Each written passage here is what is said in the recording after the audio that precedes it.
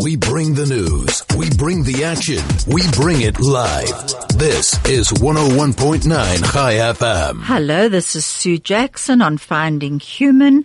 My guest today is Rabbi Alon Joseph, and our topic is time. The valuableness of life does not depend on its length, but on its quality, is what Viktor Frankl says. Welcome back, Alon. Some of you will remember hearing Rabbi Alon and Norman Jackson on this show talking about their program, Live Your Life, which is a program for corporations, for the employers and employees. And by the way, Rabbi Alon, I've been hearing very good reports about it still. How is it going? Fantastic. Thank you, sir. It's so lovely to be back here with you. I'm so excited and so honored and privileged. Thank you for inviting me. Well, I'll tell you why you were invited. I mean, obviously I would have invited you back anyway, but I have especially invited you here today because the four women's group, the group of women, you gave a talk to them 2 weeks ago on time, and my daughter Caroline was there. And the next day she phoned me. She said, Mom, you've got to phone Rabbi Alon and get him back on your show. She said he spoke on time. It was absolutely incredible. Apparently you blew all those women away with what you had to say. Thank you. What were you actually talking about? So it was a topic that I've been developing for many, many years. It started many years ago when I was teaching at King David's School. And I'll share with you how it came up a bit later. But it was a topic about the value of time and appreciating this concept of time. We live it, but are we truly living time? And what is time all about? And what is life all about? And it was just this concept of trying to understand and trying to make the most of our life and our time in this world. And it was called Make Every Second Count. That was really the topic and the title of the talk. And I just really spoke about this concept of, do we appreciate and do we value this thing that we call time? And I don't think we do. I remember once reading something which says time is the most valuable thing a man can spend. But how Yes, do we spend it? Exactly. And that's really the biggest challenge that we have, is how do we spend our time? Are we conscious of it? Are we aware of what's happening around us? Or do we just pass through it, really?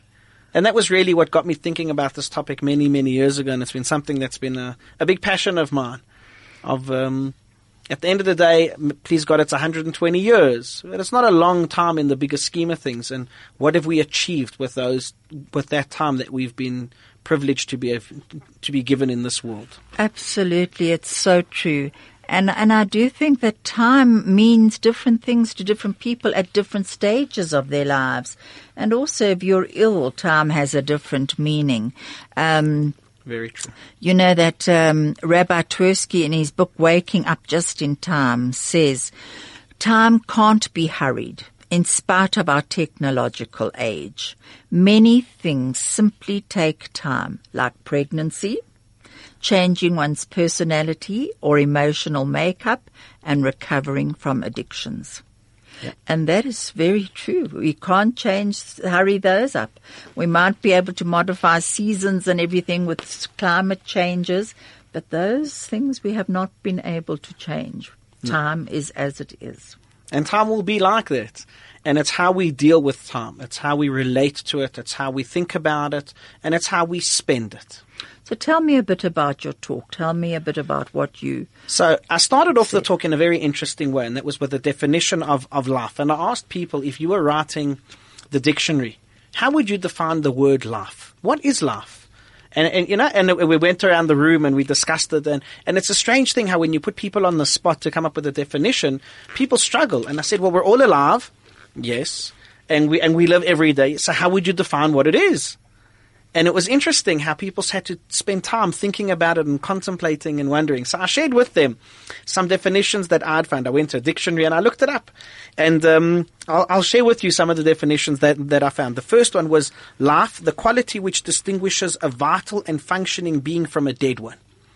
And I thought, well, if I'm trying to find meaning in life, that definition doesn't really help me very much. All it tells me is that If you're dead, well, then you're not alive. And that doesn't really mean, if I'm looking for meaning and I want answers and I want to go to the dictionary to find that, that hasn't really helped me very much. So I continued looking and I found another one. And the more I thought about it, the more petrified I became through this definition. And the definition was life, the period of usefulness of something. And I thought, wow.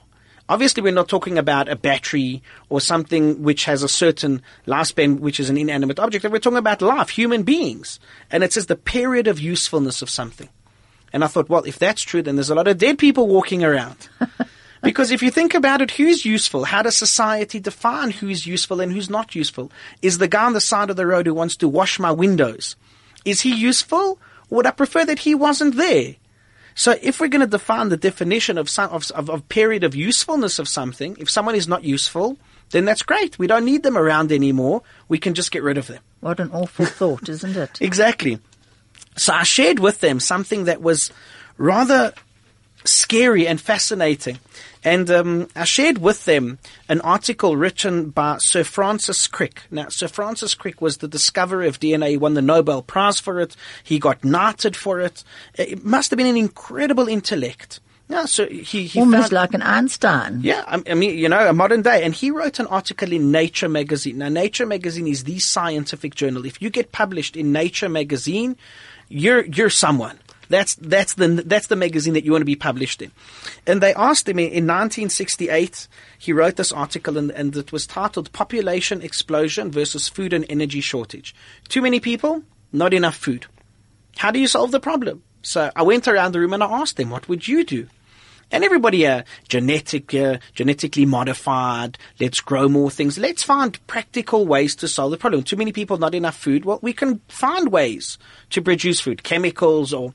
This was Sir Francis Crick's answer in his article. He said this: we cannot continue to regard human life as sacred. The idea that every person has a soul and that his life must be saved at all cost should not be allowed. If, for example, it was considered to be legally born at 2 days old, it could be examined to see whether it is an acceptable member to human society.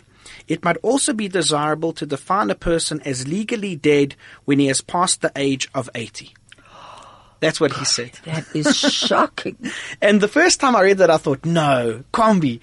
But especially I researched from someone who's got the Nobel Prize for his discovery for DNA. And exactly. And you would never expect a person to say something like that. No, so I thought to myself, think about what he's saying. A child is only legally born at 2 days old, which means, and it reminded me of the one-child rule in China, that you could only have one child. And they had a law that said as follows, that you could have an abortion up until a week after birth. Say it again, an abortion up until a week after birth. So the baby could be a week old. Yes, and you can abort the baby. Yes, it's not murder, it's an abortion. Why? Because you can decide whether you want a boy or a girl, and you've got a week after the baby's born to decide that, and it's called an abortion, not murder. And that's what he's saying as well. He says at 2 days old, let's see if it will be an acceptable member to human society. How do you see a child that's 2 days old if this is going to be an acceptable member to human society? And his other point is, well, a person at the age of 80, on their 80th birthday, you don't wish them happy birthday, you wish them good night. Because it's their last. So what are you evaluating human life on? Well, exactly. So that was my definition, and that's why it scared me so much. The life, the period of usefulness of something, he's defining someone after the age of 80 is not useful anymore. Thank God I had grandparents, and my grandmother is still well over 80 into her 90s. My grandfather lived into his 90s. Thank God. Imagine that. The wisdom that they passed on to other generations. Saying, at the age of 80, you're not useful anymore to society, and therefore there's not enough food to sustain you, and you're just an oxygen thief that we're just going to get rid of you. That was his definition, and that's what he said, that a person at that age is not useful. So those two definitions scared the living daylights out of me. So I had to continue looking. So I shared with them a third definition that I thought, this is beautiful. And the third definition was life, to pass through or spend the duration. And I thought to myself, that really encapsulates. Are we passing through and spending the duration, or are we actively living life? Yeah. If you think about it, how many actions a day are we conscious of while we're doing them, or do we run on autopilot? I get up, I get dressed. I can drive from point A to point B and not even remember the direction or the path I took to get there. Not even notice the seasonal changes or anything along the way. Exactly. So I'm just passing through. And research says that between 70 to 80% of our daily actions are run on autopilot, which means I'm just passing through and spending the duration, but I'm not actively living life. I'm not actively living the time that I've got. I'm just passing through. And that to me was a big wake-up call of a definition. So I was thinking about it. Yeah, Can that's I really just what tell it you is. something that Warren Buffett said, which I found quite interesting, because if you think of what he's achieved, he's actually also thinking, so he must live a lot in the present in order to achieve what he's done, but also in the future, obviously. And he said someone is sitting in the shade today because someone planted a tree a long time ago. So as you say, there is usefulness in every moment of our lives. We might not see it in what we're doing now, but look at that. Someone is sitting in the shade of a tree. Yes. That was planted a long, long time ago. And that can be wisdom from other people. It can be learning from so much of the past histories. There's a continuity. There's so much depth in that message. Absolutely. And it's true. But we have to be conscious of it. We have to be aware of it. We have to be mindful of what's happening around us. And accept that there is a responsibility to the time we have to spend here. Exactly. And we never know what that time is. We have a purpose. We have a mission. We have a task.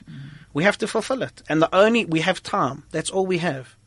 And are we using the most of our time to fulfill those missions and those purposes that we have? You had an amazing poem there that you read to the woman. I would like you to read that to me and then to actually go back to what you next said to them that hooked them. With pleasure. So actually how I introduced the poem was with an incredible social study that was done in Washington, D.C.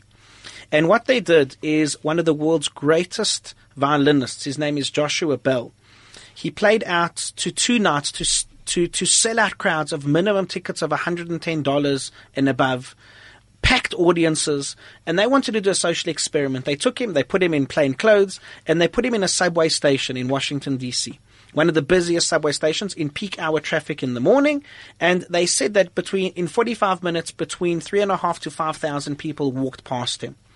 And he was playing on his violin. He was playing one of the most beautiful pieces and one of the hardest pieces ever written on one of the world's most expensive violins. And they wanted to see if people would stop and listen. Now, out of those 5,000 people, guaranteed there were many people who had paid hundreds of dollars to come and listen to him the night or the 2 nights before. So they put him in there in the morning and he plays. And they show you the full 45-minute clip. And in the full 45 minutes, 5 people stopped to listen to him. That was it. Only 5 people. Most people just walked straight past him. Good. And what they said at the end of their research, what they said is that they said this: if we do not have a moment to stop and listen to one of the best musicians in the world playing the best piece of music ever written, how many other things are we missing? We get so caught up in our own lives. We get so caught up in our own time. Do we stop and be aware of our surroundings? Are we looking at things around us? Are we cognizant of what's around us? Are we just so caught up in our own minds? I'm rushing and rushing and rushing. And how many things am I missing around me? How many things am I not aware of? Do you think that the fact that he was given those standing ovations the few nights before were because people for a moment stopped in time to actually really listen? Well, they went there to listen to him. So in the subway, there was a purpose there exactly. too. In the subway, you're not expecting one of the world's best violinists to be there. No.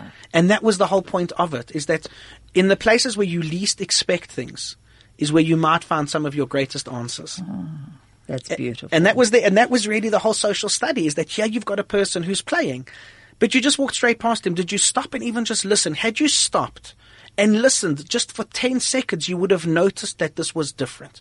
You would have picked up on something that said, hold on a sec, I recognize that. There's something unique. But most people just walked straight past. They didn't stop and listen. Those people who stopped said, hold on a sec, I remember that. That rings a bell. But we get so caught up in the world that we're not doing that. We're not stopping. We're not listening. We're just running on autopilot, or we're on this treadmill, or we're on that hamster wheel, and we're just running and running, and we're not aware of what's around us. So I shared with them this beautiful poem that you mentioned, and it was really a lot of about poems, and I've been finding things over the years. Yeah, and I've collated many things. So this was the poem I shared with them about the value of time. Talk slowly for it. Okay. I will do. It says... just hang on a sec. We've got a break for an ad break, and then we'll do the poem. Perfect. From talk to music, from Johannesburg to Israel, from sport to business, this is 101.9 Chai FM. Hello, this is Sue Jackson on Finding Human. My guest today is Rabbi Alon Joseph, and we are talking about the topic time, the most fascinating topic. And he is about to read us a poem, a beautiful poem. He's just told a story about Joshua Bell playing in Washington D.C. subway. Yes, on his violin. Yes. So this was the poem, and it says, to realize the value of a year, ask a student who failed a class. To realize the value of a month, ask a mother who gave birth to a premature baby. To realize the value of a week, ask the editor of a weekly newspaper. To realize the value of an hour, ask the friends who are waiting to meet. To realize the value of a minute, ask a person who missed the train. To realize the value of 1 second, ask the person who just avoided an accident. To realize the value of 1 millisecond, ask the person who won a silver medal in the Olympics. Treasure every moment that you have. Yesterday is history. Tomorrow is a mystery. Today is a gift. That's why it's called the present. That's beautiful. It's beautiful. Beautiful. That's why I wanted you to read it slowly. I actually love it. You know that Elizabeth Kubler-Ross said that our lives are governed by time, whether we like it or not. We live in time and we die with time. We believe time is ours to save and to lose, and that timing, we believe, is everything. But as she says, we can't buy time, but we talk about spending it. Yes. And we're going to come to that point, and I love that, because are we spending it? And how are we spending it? If you were given a gem and a diamond or something, the most precious object that you could imagine, how would you spend that? Would you just leave it lying around? Would you look after it? If you were given a great treasure, that's how we have to view time. We have to view time as something that is so special and so precious, and not something to waste, but something to make the most of, because that's what it is. It is something that is incredibly special and precious. Something to actually be involved in. Yes, very much so. Not as an outsider looking in, but No. actually be part of it, partake of time. And I shared with them one of the most amazing books that I've read, and it's called Chasing Daylight. If you've never read it, you should read it. It's written by a man, his name was Eugene O'Kelly. And he was the chairman and CEO of KPMG in America. He had about over 20,000 people working for him, and he wrote this book called Chasing Daylight. And it starts off as follows, page 1, paragraph 1, line 1. He says, I was blessed. I was told I have 3 months to live. And he explains that he was diagnosed with late-stage brain tumor cancer. He had 2 brain tumors the size of golf balls in his brain. And the doctors told him, you've got 3 months. That's it. And they gave him an interesting choice. They said to him, either we can give you medication that can prolong life, but it will take away some of your mental functioning, or you can continue living as is. You'll die a bit sooner, but you'll die with your full mental functioning. They said that the brain tumor wouldn't affect any much of his functioning and his speech, but it, as it gets closer to the point, obviously he will, So this was the choice, and he decided. Very frightening prognosis. Very. And he decided not to take the medication. And his reason for it, he said, is that he wanted to make the most of the time that he's got. And in this book, he speaks about his last 100 days alive on earth. And the last chapter is written by his wife after he dies. It was the most I was sobbing by the end of it. It was incredible. But his wisdom was amazing, because he writes such beautiful things about time. And they really are truths. And he says, for example, why do we have to be told that we're going to die to start living? And he says, you see it all over the place. You see people who get diagnosed, like in his situation. He says, all of a sudden they change their life. They start living differently. They start doing things differently. He says, why do we have to be told that we're going to die to start living? He says, from the moment we're born, we're dying with a terminal illness of time. But we don't view it that way. We think we're going to live forever. And he says, in his wallet, he had a picture of a plot of land that him and his wife were going to build their dream house on, and he said, now it will remain empty. And he said the most interesting thing was, he said that his biggest challenge now that he's dying was to make the most of the present. He said his diary at work, his calendar at work was full 18 months in advance. If you wanted to see him, the first time you'd be able to see him is 18 months. That's how busy he was. And he said now his biggest challenge was making the most of the present. He said, we either live in the past or the future. Either I'm thinking about something that's going to happen in 5 minutes, 10 minutes, 5 hours, 5 days, or 5 months. Or I'm thinking about something that happened 10 minutes ago, half an hour ago. He says, so we're either living in the past or the future, but very rarely do we live in the present and make the most of the present right here and right now. And he says that was his challenge. And he says that's a challenge that we have to try and do. And he says this is the message that he wanted to give over to people, is making the most of the time, being present, being cognizant, realizing how precious time is, and not to just waste it, not to just let it pass out by, but to be actively involved in living and making the most of it. Do you know, that is so fascinating and incredibly moving. But it makes me think of a lot of people that I know and have known in my life who have worked towards retirement.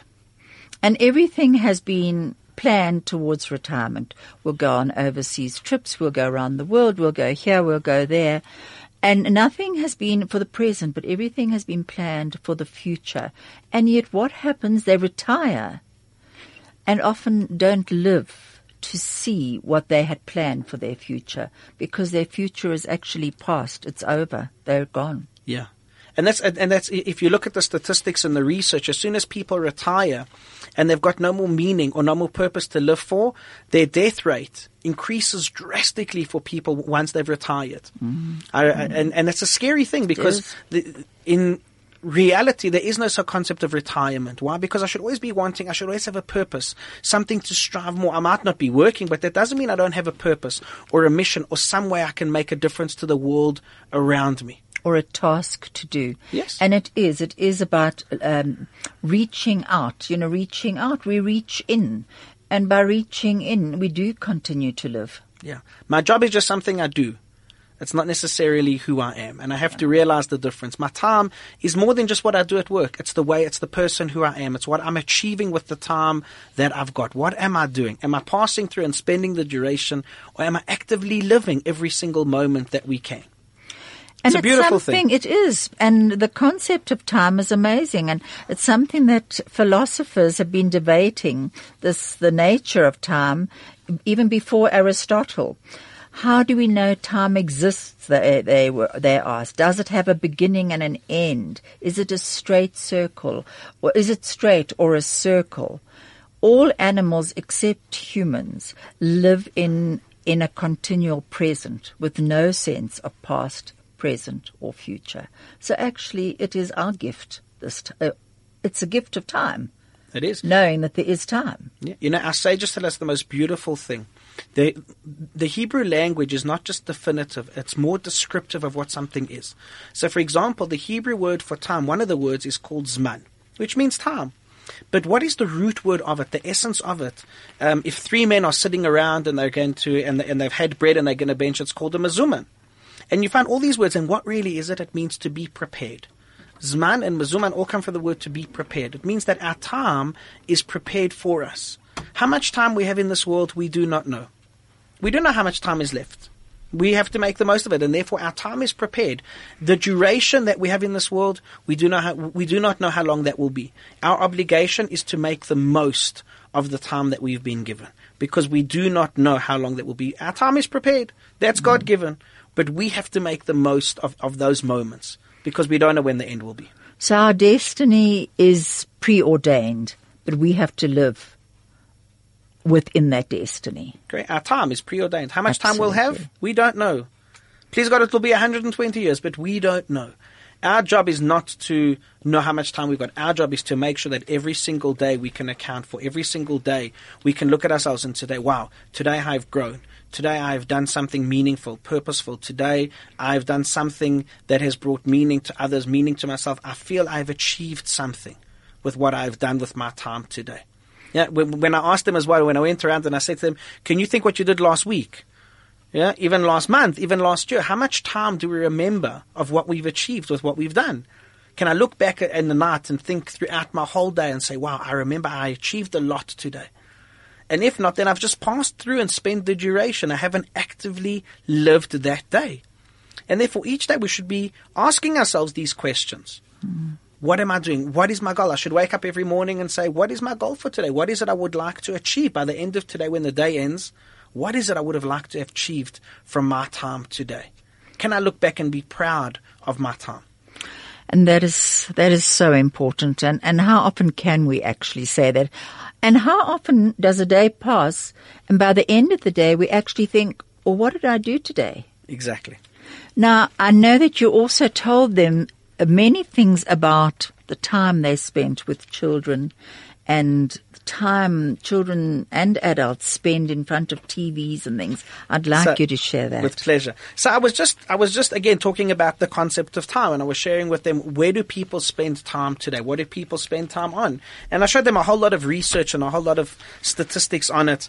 And one of the things I love sharing with people was one statistic I found a number of years ago. And I'm not sure what the updated statistic on it is, whether it's gone up or down. But I was just sharing with them that it's not about what people are watching, but it was more how much time people are spending watching. So, for example, it spoke about the number of hours per day that a TV is on in the average home, and that was 7 hours a day. Number of minutes that a child will spend watching TV per week was 1,680 minutes. Now, I'm not discussing again what they're watching. I'm discussing for 1,680 minutes, they're spending time in front of a TV or in front of a screen. What are they doing with their time? Right? Never mind what they're watching. We can discuss that a separate time. But what are they living the most?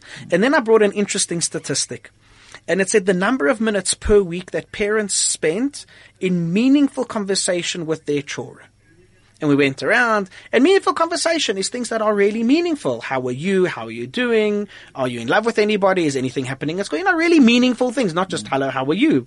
And the answer to that question was 3.5 minutes a week that parents are spending in meaningful conversation. And people were like horrified. I said, think about it. So when I was giving this lecture in New York once for Arachim, I was at a seminar, and one of these American women came up to me and she started screaming at me, how can it be? It can't be. You're lying. I said, look, that's the statistics. I said, have you got your daughter here with you? She said, yeah, we're here as a family. I said, great. Go and ask her what she thinks it is. And she went and she asked her daughter, and she came back about half an hour later, all sheepishly, and I said, yes, what did your daughter say? She said, my daughter said 5.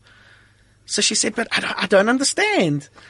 How can it be? So I said, well, let me explain it to you. I said, there's a difference in meaningful conversation and just spending time with someone. I said, being in the car with them, is the radio on? Are you talking to somebody else? Are you actually talking and spending meaningful conversations with them, or is it just superficial? Again, are you making the most of the time that you've got? And it was a fascinating, people are horrified. So then I shared with them another statistic, and I said, well, let me ask you this. I can understand parents don't see their kids a lot. I said, okay, as a couple, how many hours or how many minutes a week are you spending in meaningful conversation with your spouses? And you should have seen the dirty looks I got from people. What? Like, people really do that? I said, yes, meaningful conversation. As a couple, what do we want for our kids? Where are we going? Are we, are we having a good marriage? Are there things we can fix? Are there things we can't fix? And people looked at me like, no. Yeah. So I said, okay, minutes a month? And they were still like, I'm not so sure about that. I'll have to get back to you. So I was like, oh, okay. And then I asked them a third question, and I said, okay, I can understand with your kids, they're at school, spouses, we don't see each other a lot. But let me ask you this. How many minutes a week are you spending in meaningful conversation with yourself? And then people looked at me like really strange. They thought, isn't that like for well-padded rooms and, those lovely, beautiful jackets where you get to hug yourself? And I said to them, you can, it's good to talk to yourself. It's good to argue with yourself. I said, if you lose the arguments to yourself, then you can come and see me. But we should be spending time with ourselves. We should be, I'm driving somewhere. So do I have the radio on? Turn it off. Spend time with yourself. Where am I going? What are my goals? What would I like to achieve? How many minutes do we spend in meaningful conversation with ourselves? Something that Rabbi Nachman talks about going into nature and actually communing with yourself and with Hashem. Yeah, I remember reading a story, so since you mentioned Rabbi Twersky, he brought a story once where he said he was the head of a psychiatric hospital of 300 patients. And he needed a break from it all. You can imagine. So he said he went to a health spa for a couple of days. And he booked himself in, and he thought this was heaven. The first treatment was a beautiful jacuzzi, and he sits with all the jets in the water, and he says, this is heaven. And he gets out, and he puts his gown on, and he's walking out, and he says to the attendant, I'd like to go to the next treatment, and says, sorry, so this is a 15-minute treatment. You've only done 9 minutes. You've got to go finish the treatment. And he said, no, I'm happy to move on. He said, sir, the treatment works. It's a 15-minute treatment. You can't move on till we're finished. Okay, he gets back into the water, and he says the next couple of minutes were the most excruciating minutes of his life. And he said it's not because the jets went any faster. It's not because the water got any hotter. He said because what happened in those next couple of minutes is that he realized he did not know the person in the room with him. He said you can be the head of a psychiatric hospital of 300 people, but yet not know who you are. And he said that silence and that having to spend time with himself was the scariest moments that he ever faced. So he was the person in the room with himself. I don't know. He just brought the story. I'm not sure if it was him or not. Amazing. But that's a powerful story. We can do all these things. Powerful. And again, it's the same thing. We're running. We're doing all these things. But are we spending time with ourselves? Are we growing? And are we making it meaningful? Very fascinating. The best part of your day. At the heart of your community. All the talk. All the music. All the news. Chai FM. Hello, this is Sue Jackson on Finding Human. My guest today is Rabbi Alon Joseph, and our topic is time. I must admit, I am finding it incredibly fascinating what you're having to say, Alon, really, and it's making me think so much of time. And I just wanted to share with you an article that I read. As I get older, I'm also questioning time. And it's the question was, where did the time go? And it was a middle-aged and older adults often make this remark. And this was an article that I read, which says, why does time seem to speed up with age? And doctors in a department of psychology and brain science at the University of California have done research on this. And it's actually quite amazing that there are good reasons why older people may feel that way, that time is rushing by. Because it says that in 2005, different psychologists surveyed 500 participants ranging in age from 14 to 94 years about the pace at which they felt time moving, from very slowly to very fast. For shorter durations, a week, a month, even a year, the subject's perception of time did not appear to increase with age. Most participants felt that the clock ticked by quickly. But for longer durations, such as a decade, a pattern emerged. Definitely, older people tended to perceive time as moving much faster. When asked to reflect on their lives, the participants older than 40 felt that time elapsed slowly in their childhood, but then accelerated steadily through their teenage years and early adulthood.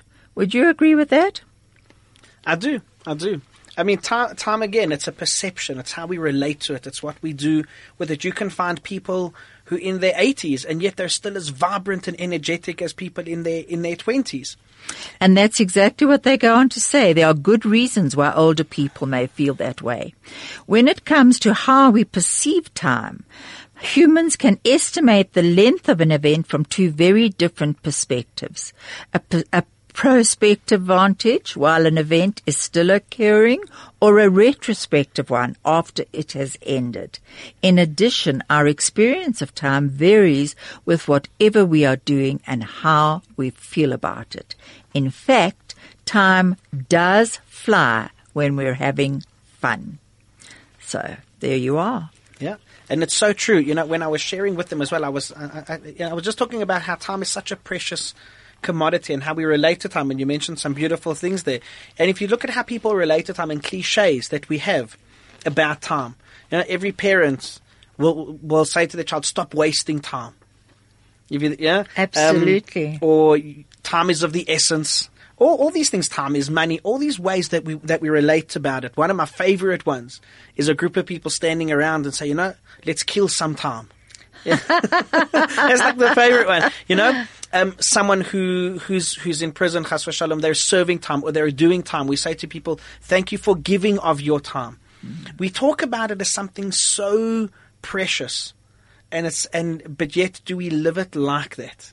And that's exactly what you're saying, is that are we making the most of what we've got? When we love time and we're enjoying it and we're making the most of it, it's the most beautiful thing. You can see people at work as well, people who love what they're doing. Time goes by so quickly. Other people, still got so many hours left. When we look at time like that, do we want to wish it away or do we want to wish we had more of it? Absolutely. And it's that, is time expendable? Yes. Exactly. And, the most beautiful thing about it is how we perceive it, as you said. And again, I shared with them another beautiful poem about it. And it was an analogy that went like this. I said to them, imagine your bank manager phoned you for a good reason. And he said, congratulations, you've won a prize. And you say, yes, what's the prize? And he says, well, for the next week, we've decided that we had this big competition and you were randomly chosen. And for the next week, at 12 o'clock every single night, we're going to be giving you 86,400 Rand into your bank account. And you say, wow, that's fantastic. That's great. But what's the catch? There's a couple of T's and C's, but otherwise nothing. You say, okay, what are the T's and C's before I accept it? And they say, well, you can't take the money out and put it into another account. So you can't withdraw, put it in somewhere else. And whatever you leave in your account at 11:59 and 59 seconds, we're going to wipe away. And at 12 o'clock, we'll give you another 86,400 Rand. That's it. Simple rules. Are you willing to accept it? You say, well, of course. And if you say to that person, okay, at the end of each day, 11:59 and 59 seconds, how much of that 86,400 Rand would you leave in that bank account? Nothing. And everybody says that, right? You would buy fizz pops for 50 cents, whatever they are. You would buy something to make sure that you have used every single cent. In that time limit. Yes, because you don't want it, because whatever you don't use, the bank's going to take away. So I'm going to make sure I'm going to use it. And the analogy went as follows. It says, each of us has such a bank. Its name is time. Every morning, it credits you with 86,400 seconds, and every night it writes off as lost whatever of this you have failed to invest to good purpose. It carries over no balance. It allows no overdraft.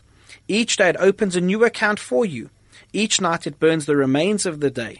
If you fail to use the day's deposits, the loss is yours. There's no going back. There's no drawing against tomorrow. You must live in the present on today's deposits. Invest in it to get in the utmost in fulfillment, health, happiness, and meaning. The clock is running. Make the most of today. That's so true. That is what Viktor Frankl calls the demand quality of life. That life demands of us moment by moment that we make choices, that we live our lives. It is the demand quality, what we choose to do with that time. But there is a demand to it. Yes. And you can waste it or you can use it. I remember reading in Viktor Frankl's Man's Search for Meaning, he said such a beautiful thing. Someone asked him, what is the meaning of life? Everybody wants to know. So they go, you go to the gurus and ask him. So they asked him, Dr. Frankl, what is the meaning of life? So he said, my dear man, do you play chess? So he said, yes. He says, let me ask you, what is the most important move in chess? So the man says, obviously, checkmate. He says, no. So he said, the first move. He said, no. So he tries to hold it and he says, no. So he says, Dr. Frankl, what is the most important move in chess? And Dr. Frankl answered and he said, my dear man, the next move. And he said, that is the meaning of life. The meaning of life is not a big answer. He says, every single moment, are you living it? Are you making? He says, if you're doing something that's adding meaning, that is the meaning of life. That every single moment, that next move that I'm making, that next decision, that next action, is it adding meaning? Is it bringing me closer to my goal? Is it helping me achieve the things that I want to achieve? Yes, then it is a meaningful move.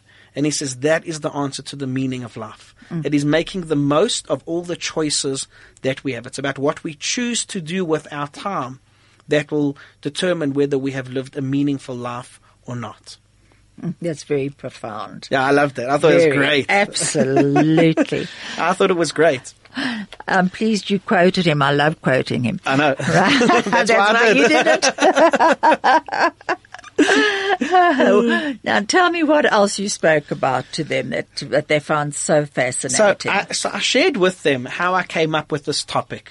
And how it all started. And it started many years ago, as I mentioned at the beginning of the talk. I was teaching at King David Linksfield, and I spent a lot of time with my students outside the classroom discussing life and meaning and all the good stuff that we should be teaching our kids in school. And we had a lot of open discussions. And one day, one of my students came in, and he said to me, "I've got a question for you today." And I was like, "Great, I love questions. What's your question?" So he said to me, "What's your most meaningful lesson?" And I said, "Whoa, that's a good question." He said, "Is it a poem, a saying, a quote? What really is your most meaningful lesson?" He says, "Yeah, I'd like to learn something from you." And I thought, wow, that is such a beautiful question. So I asked the class, and I got everybody to write down their answers. And in all my classes, I went around and asked everybody, "What's your most meaningful lesson?" And people gave me some of the most incredible answers. The insight it blew me away. It was phenomenal. And I loved the question, and I still ask so many people. See, in one of the classes I asked, one of the students put up his hand and he says, "I'll share mine with you." And he said, a couple of days ago, I was watching TV, and it's when Vodacom had just launched their 4U per second billing. That's how long ago this was. Mm-hmm. And he said, there he is, he's watching TV, and this advert comes on, and this big clock comes on with this big red hand, and it's going tick, tick, tick, and it says, "You've got 86,400 billion seconds to live," and it's got this whole thing. And it's ticking and it's going, and it ends off and it says, "Make every second count." And it goes off, and he sits there and he says he hears this little noise going tick, tick, tick, tick. And he looks down at his watch and he sees that little red hand going, and he goes, "Ah!" And he starts freaking, and he says, "What am I doing with my time? My seconds are passing me by. They're not going to come back. They're not going to ever be lived again. If I'm not utilizing them now, they're going." And he said he just sat there watching this red hand going tick, tick. And he says it was a life-changing moment for him to realize the value that once a second has gone, you can never get it back. That moment is now part of history. And what did you do with it? Did you capitalize on it? Those 86,400 seconds are seeds. Did we plant them? Did we utilize them? Did we use the utmost potential that they possessed? And I said to him, "Whoa, I love that. I'm going to make a whole talk on it." And I did. Well, and that's what I've been developing. At that age, to have that sort of question and answer is absolutely amazing. You actually opened his mind to it, and he opened your mind to a whole new potential as well. Yeah, and that's what got me thinking about this whole concept of time, is that it's true. And after that, I started looking so much more into time and realizing how precious it is and how we talk about it and how we live it. And that's really what got me on this whole journey of are we making the most? Are we passing through and spending the duration, or are we actively living the time that we've got? And perhaps it is time for us to ask, does our attitude serve us? Or do we need to change to become the best person we can become? Agreed. And it's such a big question, I think, and it's almost that in life we have to go through this thing of asking ourselves, what am I doing with my time? What is my time all about? Am I utilizing it to its fullest potential or not? And you can also end up going to the opposite extreme where you drive yourself absolutely mashuga, thinking, "Oh, every second, am I doing this? Am I doing that?" And that's not how time's meant to be lived either. It's about an awareness. It's about a cognizance. It's about, this is what I would like to achieve with my life. And every day, am I getting closer to that goal? Am I achieving the things that I want? And if I'm not, then change it. And if I am, do more of it. But as Eugene O'Kelly said, that we have to view it as something so special because we don't know when that end point will be. I think that's what Viktor Frankl calls a transitory nature of life. The fact that there is a beginning and end to it. And that, we've got to understand that within that time, we have potentialities. Yes. that we have to fulfill. We've got to look at those times so that at the end of our lives we don't say, what was the point of my life? Exactly. And also, the big word that so many people live with is regret. This big word, we look back and we say, I wish I would have, or I knew that I could have, why didn't? And if we're making time and we're living time properly, then we tend to have less regrets. So true. Can I quote Viktor Frankl again? Please do. Am I going to bore you with it? Never. You can never bore me with Viktor Frankl. You know that he does say that man usually, as man gets towards the end of his life, he considers only the stubble fields of transitoriness, and he overlooks the full granaries of the past. So we hook ourselves into what we didn't do, not what we actually did do. And he says wherein, in actual fact, if we looked at the full granaries of our past, we will see certainly the mistakes we have made, but the loves we have loved, the lives we have touched, lives that have touched us, the deeds that we have done well, and the joys that we have had, and also, he says, the sufferings that we have heroically taken on. So it's not to look at a life that is empty and that the granaries are actually half full. It's like that half full cup. Yes. It's actually to realize, have we, and are we, which we can do while we are alive, are we filling our granaries? He talks about the pessimist who resembles a man who observes with fear and sadness that his wall calendar, from which he daily tears a sheet, grows thinner with each passing day. On the other hand, the person who attacks the problems of life actively is like a man who removes each successive leaf from his calendar and files it neatly and carefully away with its predecessors, after having first jotted down a few diary notes on the back of what he could still do or should do. Beautiful. He can then reflect with pride and joy on all the richness set down in these notes, on all life he has already lived to the fullest, on the time he has spent, and what reasons has he to envy a young person when Beautiful. he's still got time to live. Oh, love that. Would you agree with that? I would agree with every single word of that. That's beautiful. That's incredible. It's beautiful. We're going to wrap up, but can we just stop with one poem I want you to read, and that's that beautiful poem. So I love ending this talk off with this poem. It's one of the most beautiful. It's got a whole story behind it, but we don't have time for the story. But it was one of the most beautiful poems and one of the most incredible stories I'd ever read. And this is how the poem goes. It's called The Dash. And it's written by Linda Ellis, and that was part of the whole story behind it. But I'll share it with you, and you can tell me what you think of this. It says, I read of a man who stood to speak at the funeral of a friend. He referred to the dates on her tombstone from the beginning to the end. He noted that first came the date of her birth, and spoke of the following date with tears. But he said what mattered most of all was the dash between those years. For that dash represents all the time that she spent alive on earth, and now only those who loved her know what that little line is worth. For it matters not how much we own, the cars, the house, the cash. What matters is how we live and love, and how we spend our dash. So think about this long and hard. Are there things you'd like to change? For you never know how much time is left. You could be a dash mid-range. If we could just slow down enough to consider what's true and real, and always try to understand the way other people feel, and be less quick to anger, and show appreciation more, and love the people in our lives like we've never loved before. If we treat each other with respect, and more often wear a smile, remembering that the special dash might only last a little while. So when your eulogy is being read, with your life's actions to rehash, would you be proud of the things they say about how you spent your dash? Isn't that absolutely beautiful? And in my dash, you are definitely coming back on this show. And thank you so much, Rabbi Alon Joseph, for sharing this time with me. Thank you so much. With our listeners. Such an honor to be with you again. Thank you for the opportunity. Thank you.